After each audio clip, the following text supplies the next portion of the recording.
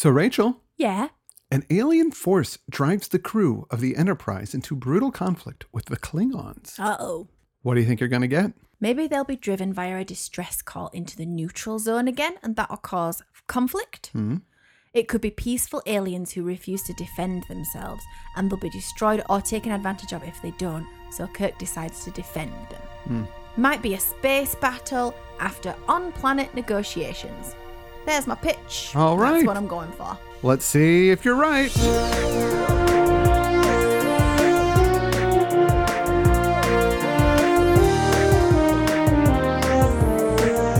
Rachel watches Star Trek. Report, Mr. Chekhov. Full scan. Results negative. Radiation level normal. Atmosphere and terrain are undisturbed. No evidence of a colony nor any residual after effect of a force that might have annihilated it. Live readings, Dr. McCoy? Nothing. They said they were being attacked by an unidentified ship. Which we were unable to detect upon approach. An entire human colony. A whole settlement. 100 men, women, and children. Who did it? Why? Folks always drop it on colonies. Oh, what you mean, dying? Well, dropping on them, like giving them bad stuff to deal with. Or killing them, I guess, really, is what's going on. That talk about colony destruction is from the original series of Star Trek, the episode titled Day of the Dove. And that's what we're going to talk about here on Rachel watches Star Trek. I'm Rachel Lackey. And I'm Chris Lackey. So this episode begins with the Enterprise crew getting a distress call and beaming down to the planet. It's Kirk, McCoy, Chekhov, and Johnson, who's a red shirt. No Spock? Yeah, that must be really hard for both of them to be apart from each other like that. I know. Yeah. There are pink fronds waving in the breeze, so we know it's an alien planet. They find no evidence of a colony and no evidence of any kind of attack. Opposite of usual. So McCoy says that they were attacked by an unidentified ship. In the original script, I thought this was interesting. They said they were heading back to Earth for a Peace Day celebration. Oh. And that is a holiday that celebrates the ending of all wars on Earth. Whoa, that's bold. Yeah. Wow, that's a bit of an assumption to make, isn't it? Well, reading that just kind of made me a little bit clumped. That's like, that's an idea that could happen, that on planet Earth there'd be no more wars because everybody could figure out how to live with each other. Yeah, it'd be so beautiful. What a cool idea. Aw. So back on the Enterprise, a Klingon battlecruiser shows up, but it's drifting and it's damaged. A team of Klingons beams down to the planet. Oh, wow, the makeup.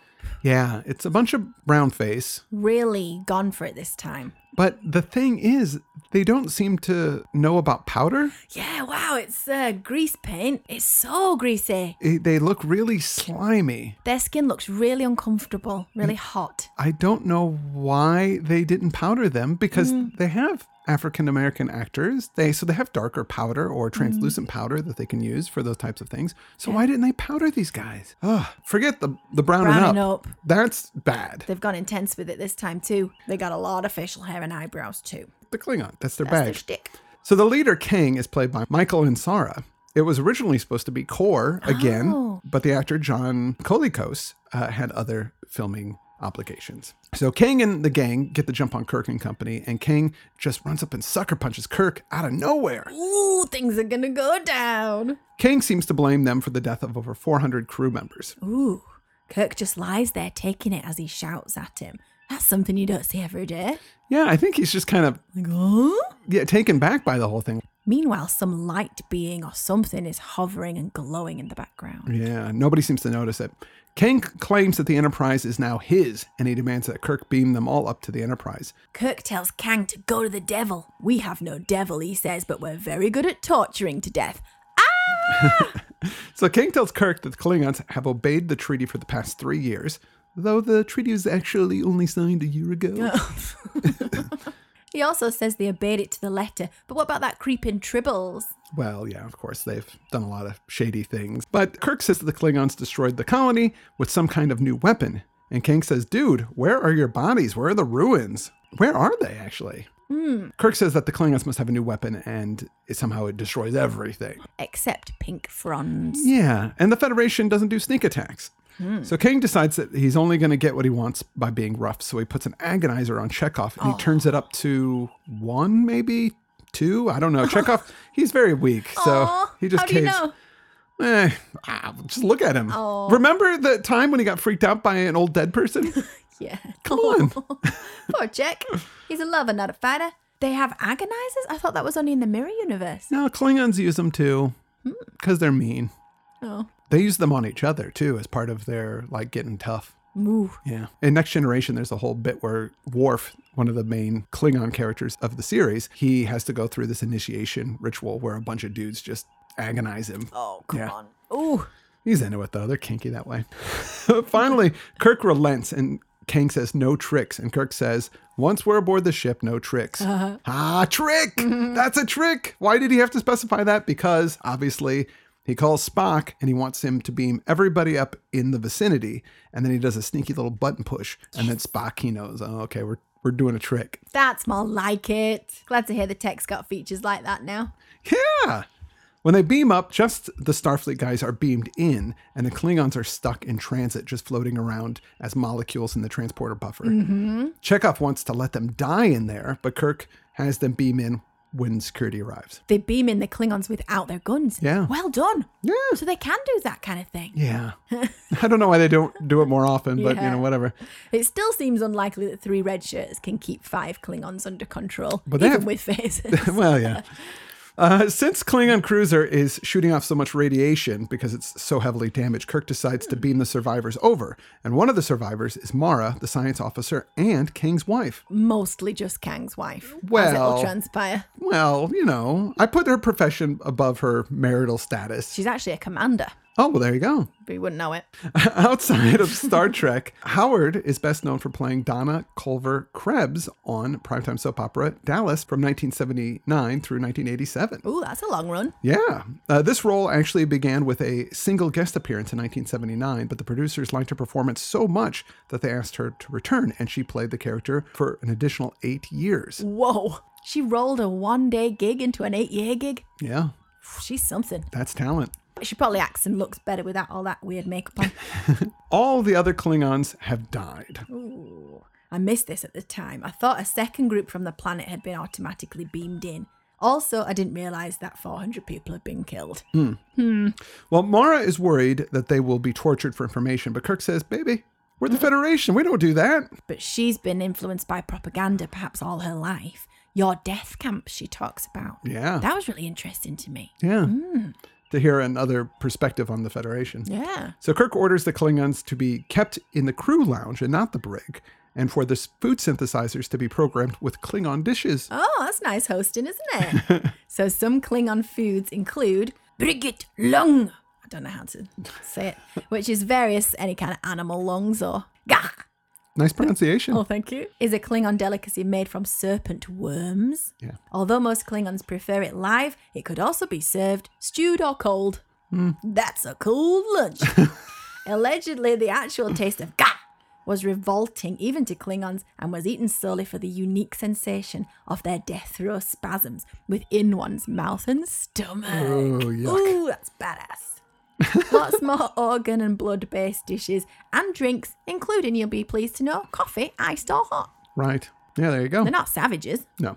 After the Klingons are escorted away, Spock says the Klingons were too far away when they got the distress signal, so they couldn't have done it. And McCoy is in super racist mode, and he is sure that the Klingons have done it. The light being seems to have beamed onto the ship too, or it's snuck on somehow, whatever their powers are, and it's prowling around the ship, going through walls and down corridors. Uhura's got an awesome hairdo. I know we're a bit obsessed with hair in this show, but hey, that's how it is. But actually, hairstyles do change quite a bit. And if you look at an 80s television show, those hairstyles are off the hook. Yeah, oh yeah. So, I mean, I think it's okay to kind of point out the hairstyles because of its time period. Yeah, that's the only thing I've ever not liked about Brooklyn Nine-Nine. When they had Hitchcock and Scully back in the 80s, Oh, right. the hair wasn't 80s enough. No, it wasn't. Come on. Yeah, they look too good. Could have gone to town on that. Uhura gets very frustrated about not being able to get a hailing signal, and she's standing and gesticulating as though she's not herself, which I'm guessing is foreshadowing of what's to come. Yeah, she kind of flips out a little bit.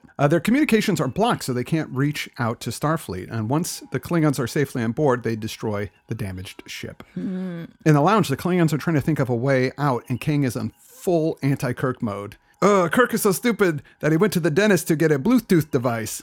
He does not. Kirk is so ugly that he makes the onion cry. Kirk is so foolish that he thinks a batleth is where you lie when you want to have a nice read with some candles and calm music. What?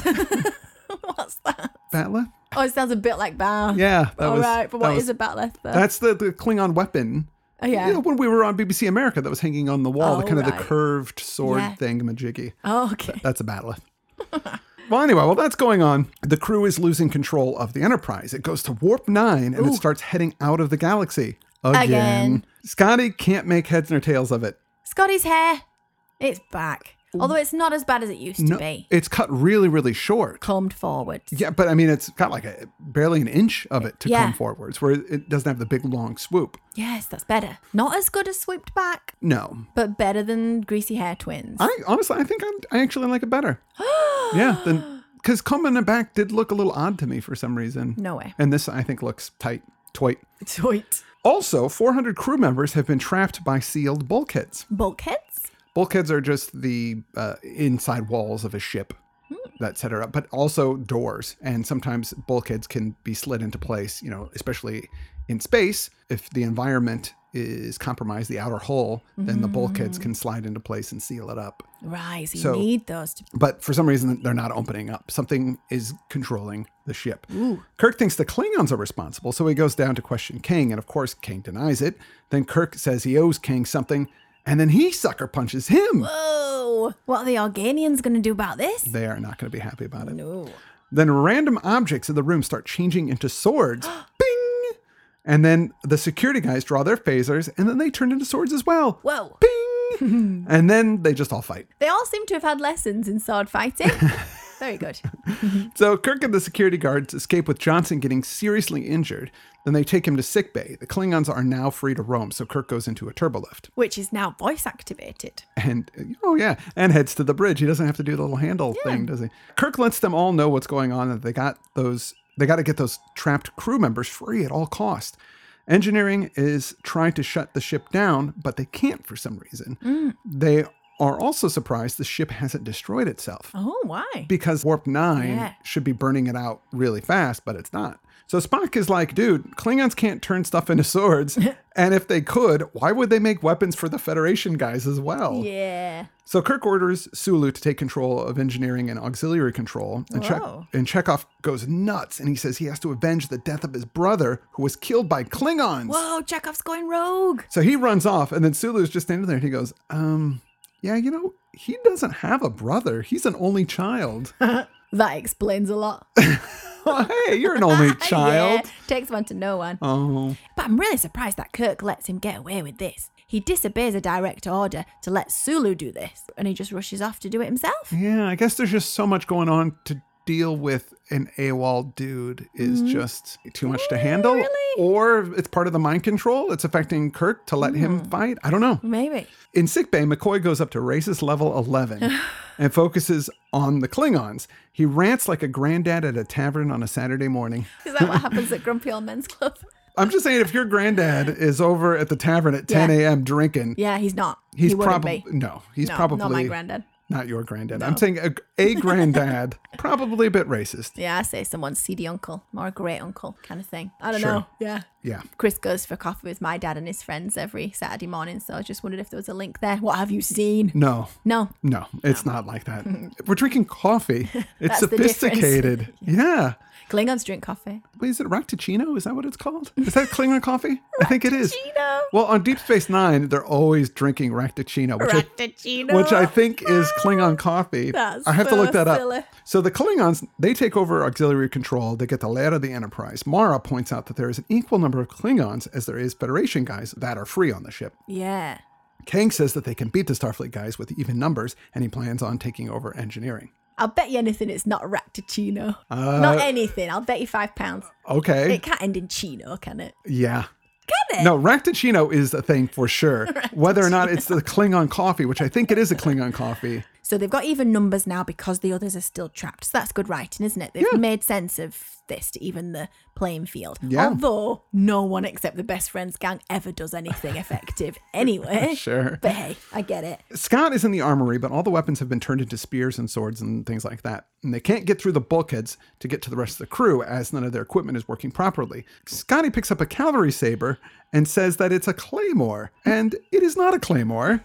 It has a handguard on it. Claymores don't have handguards on them. Oh, Trinkles. Come on, they should know. Get it right. Who's the weapons guy on this show? The Klingons attack and they take over engineering.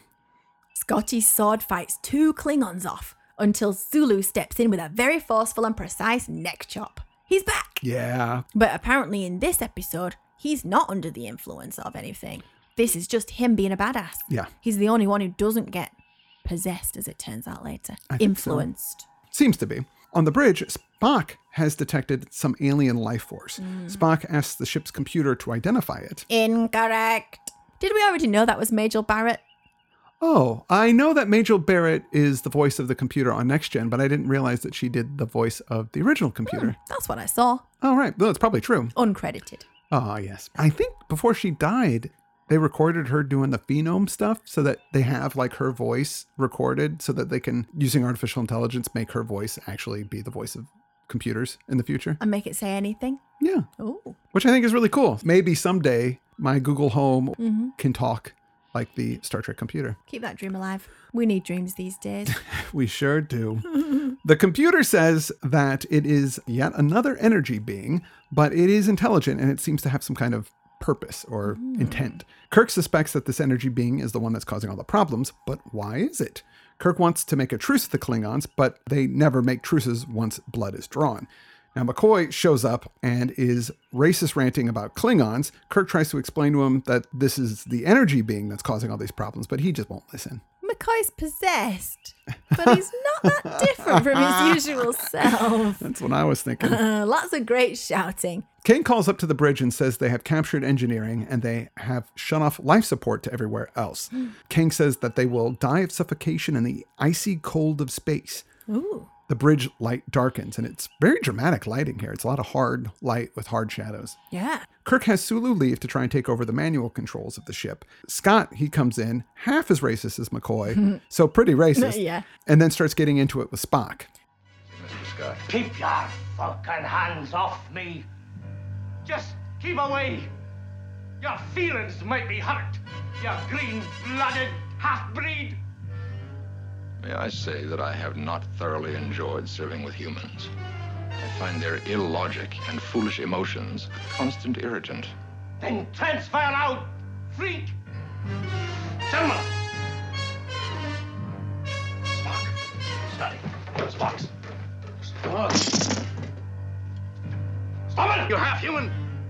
During this, Spock asserts his superior strength over Scotty and has to be stopped. And then they all regain control, just like that. Classic. Yeah. Spock suspects this hostility is being created by the energy being. I like how he suggested it was the effects of stress, and Kirk said, we've been under stress before. Boy, have they. Yeah. But never at each other's throats. Yeah. Well, a few times they have, but usually under the power of something else. Right. They realise that race hatred is a large part of what's being imposed on them, and they are like pawns in something's device. Sure. In the Jeffries tube, Sulu says everything should work, but it's not working. And then all of a sudden, it just starts working on its own. The Klingons don't understand why everything is working now, because they had shut everything down and now it's back on. So they think that they've been outmaneuvered by Kirk. Kang has Mara go up to life support couplings so that she can manually disable them and sends one Klingon guard with her. Kirk and Spock try to track down the energy being in the ship, so they're just kind of creeping around the halls. Chekhov is also creeping around, and he attacks the Klingon guard with Mara. He seems like he's going to kill her, but then he gets full-on rapey. He even rips the top of her shirt. How does that fit into race hatred? Rape used as a weapon of war? Yeah. Because he hates the Klingons? This just got real dark at this point. It was like, It's kind of some fun, dramatic stuff, but when it goes there, it gets really bad. Not little Chekhov, too. Yeah. So Kirk shows up in time, pulls Chekhov off Mara, and then he slaps the shit out of him. Yeah. Like just over and over again. Spock has to pull Kirk off, reminding him Chekhov is not in control of himself. Kirk offers Mara a truce, but she doesn't trust Kirk. Kirk picks up Chekhov, and he carries him like a little baby. Oh, effortlessly. They bring Chekhov to sickbay, and McCoy says his brain waves are going crazy, and that Johnson, the guy mortally wounded before, is now almost totally healed. Whoa. Everyone that has come in is healing at superhuman rates. Spock deduces that the alien entity wants them to fight, but also wants them to stay alive to keep fighting. Spock, Kirk, and Mara go off to look for the energy being. I hate her look. Her skin looks like it's breaking out and shining, but then also dull. And she's got this awful rat's tail hairdo. Do you think she plucks her bushy Klingon eyebrows? I do love the costume though. Sparkly shorts jumpsuit over PVC trousers. Yeah, but this is the only time we see Klingon women on the original series. Oh, come on. They stumble across the energy being, and Lieutenant Johnson, he shows up, and he's totally healed and ready to fight. And Kirk tells him, go back to sickbay. And he goes, I'm not going to go. I want to fight. And so Kirk and him start fighting, and then Spock just nerve pinches Johnson, and he goes out. Spock notices, he goes, when you guys were fighting, that thing, that energy being got brighter, and when you stopped fighting, the light of it got weaker. So he comes to the conclusion that the thing feeds on hate and aggression, and to defeat it, they have to make peace with the Klingons. Oh, we've had similar before, the one where everyone gets baked so that Ghost Jack the Ripper can't feed on their fear. Right. But why can they just overcome it here? They don't need to get tranquilized or anything. Yeah, I don't know. Kirk gets on the horn with King and tries to arrange a meeting, but Mara yells, it's a trick. Why?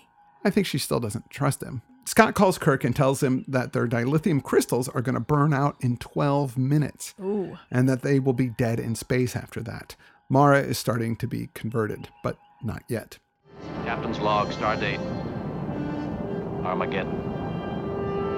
We must find a way to defeat the alien force of hate that has taken over the Enterprise, stop the war now, or spend eternity in futile, bloody violence. Stargate Armageddon? Yeah. And eternity? Ooh. How are they going to spend eternity? They're losing their dilithium crystals, their power. Oh, yeah, they've only got 12 minutes. That's not eternity, is it? Yeah, no, I don't understand why he says Make that. your mind up. So Scotty says that they should threaten to kill Mara if Kang doesn't turn the ship over to them. I guess he means the war will continue beyond the Enterprise between the two races, does he? Well, they're nowhere near any of that stuff, I guess, unless the energy being can get back to there. So they might never know what went down. Yeah, we don't know if this thing can go warp speed or not, because if it can, it's going to be stuck out in that region of space. Kirk is desperate, and he's a bit off of his nut, so he tries this tactic of saying, I'm going to kill Mara if you don't surrender. And King just says, she knew the risks, kill her. Oh, like the guy in the movie. What movie? Star Trek 3. 3. Yes. Yeah. They should know the Klingons better than this, I would have thought. I guess they're just getting to know the Klingons. I thought Spock would have plenty of intel. Sure, yeah. He knows about 1880s Earth or whatever. Come on. They're really desperate, though. They've got 10 minutes now before everything goes south. Kirk realizes his bluff was called, and this surprises Mara. Because he's like, I'm not going to kill you. That was a bluff. And this is finally the turning point for her. She realizes that they are not these horrible monsters. Yeah, or at least he's not. Yeah. So she agrees to help them. Now they can't get to King without fighting a bunch of guys. So Kirk decides to do a site-to-site transport. Something very common in Next Gen, but not done very often on the old Trek. In fact, this is the only time they do it. It's dangerous, but they have only minutes left. So you're talking here about beaming in the ship. So they're not beaming to the transporter pad.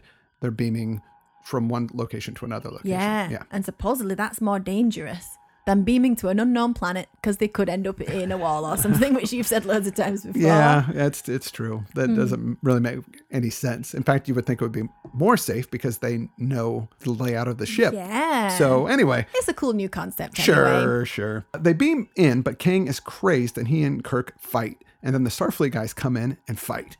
And everybody now is Kirk Fu fighting. Yeah, everybody is Kirk Fu fighting. With swords. Oh. The energy being is watching this and it's glowing brightly, totally getting off on it. Oh, yeah. Kirk is trying to persuade King, and finally he just throws down his weapon and says, kill me. I'll just heal and this will never end. And King is totally freaked out by Kirk's behavior on this, and he finally starts to listen. It was a great speech, I thought. Shatner delivered it well. Yeah. Well written. Now they all see this energy being, and Kirk and King tell everybody to stop fighting, and they just yell at this thing, this energy being, and laugh at it as it leaves. Cessation of violence appears to have weakened it, Captain. I suggest that good spirits might make an effective weapon. Get off my ship. You're a dead duck here. You're powerless. We know about you. And we don't want to play. Maybe there are others like you around. Maybe you've caused a lot of suffering, a lot of history, but that's all over. We'll be on guard now. We'll be ready for you. So ship out. Come on, haul it. Out already.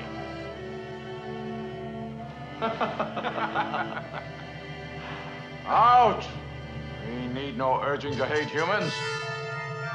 But for the present, only a fool fights in a burning house. Out! Oh, so they're not just laughing to be bullies, it's a mirth attack. Yeah. It slinks off in disgrace. It's good to have an excuse to end the episode and everyone laughing instead of just having everyone laughing. Good point. And that concludes the episode. All right, concepts. Instantaneous transmutation of matter. That's pretty cool, isn't it? Swords coming out of 3D chessboards or whatever they were. Swords coming out of phasers. Mm-hmm. Something's happened to the metal, trapping the crew people. Yeah. We had people healing fast because it was a game. What a creep. Yeah. Awesome, though. Possessing them with race hatred. So instead of that just being what comes out when they get angry, it was perhaps specifically race hatred, which was very interesting. Right. Being able to overcome the anger once they realised it, very silly. And also, if it can possess them with hatred, why does it need to kill 400 Klingons and wreck their ship to get the fight started? Or maybe somehow get them to fight each other? Because they did get the Enterprise crew starting to fight each other. But maybe that's because there was race differences, with Spock. And it seems like they can influence them, but they can't. But then again, they programmed Chekhov with a brother that he never had. Yeah, that's true. So if they can do that, then... We didn't need to kill 400, surely. Yeah. Come on, Lightbeing. I give it an 8. I thought the concepts were interesting. However, nothing really new. We've got... Maybe not new to you, but new to this franchise. They've had things turn into other things all the time. What? Trelane has changed stuff into other things. They've had omnipotent energy beings. So, that's all been done before. We haven't beamed within the ship. They haven't beamed within the ship. But again, that doesn't really ratchet up the concept rating for me. Yeah. We have had advanced beings making them fight before to get off on. Quite a lot, yeah. But it was still interesting that there was this energy being that was fueled by emotion, or at least entertained by it. We don't know if it was actually drawing power, as Spock speculated, or if it was just something that it liked. I'd give it a 6 for concepts. It's a slightly more than average. And actually, there was something that I was a little unclear of. Was there actually ever a colony at the very beginning? Starfleet should know, really, shouldn't it? Yeah. If there was or wasn't. They should have had some records or something. But when they got there was no ruins, there was no bodies, there was no any sign of battle. So seemed like there wasn't one. But then again, if the energy being can trick them, and maybe that was just a big trick that there was never even a colony there. Yeah. But they don't really address that. Entertainment. From Tor.com, once again we have a script that takes the raised budget of the 3rd season and puts it to good use.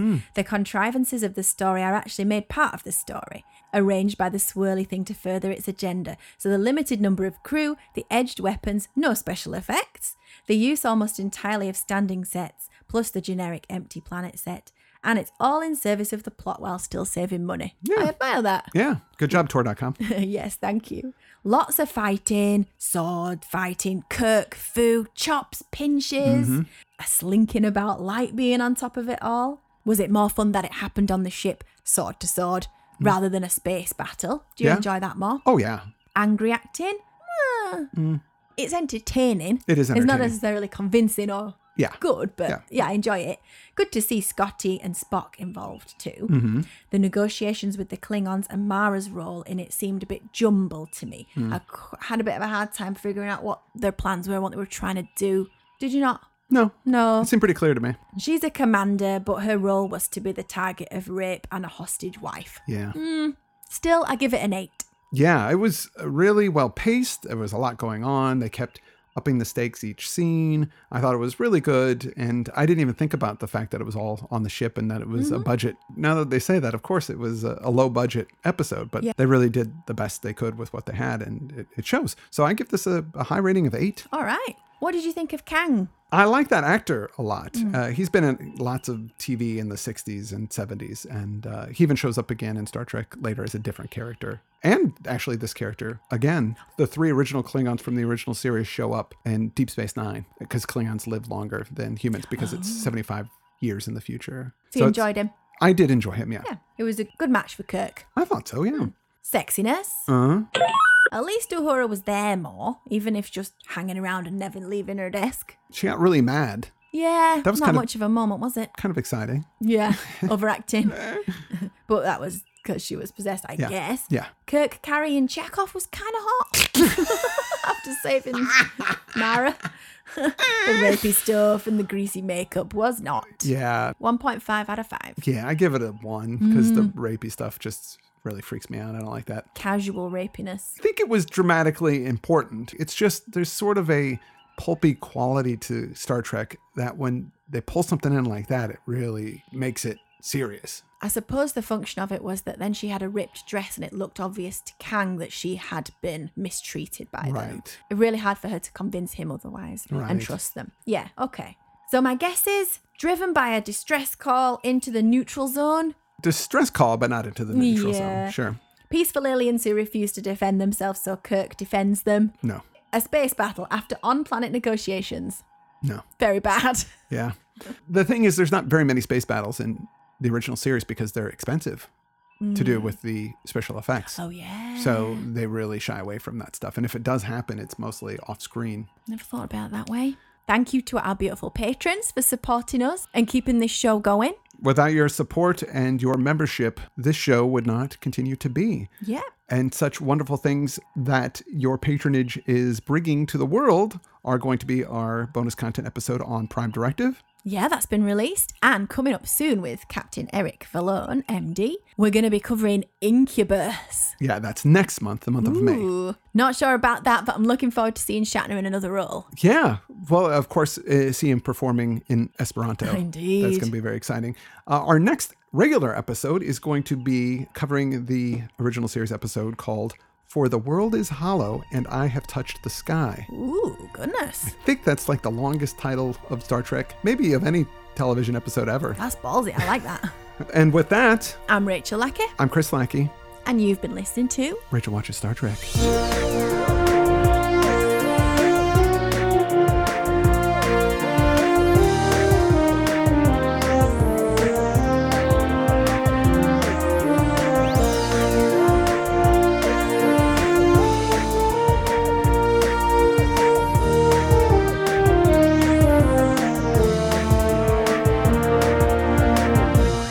Rachel watches Star Trek.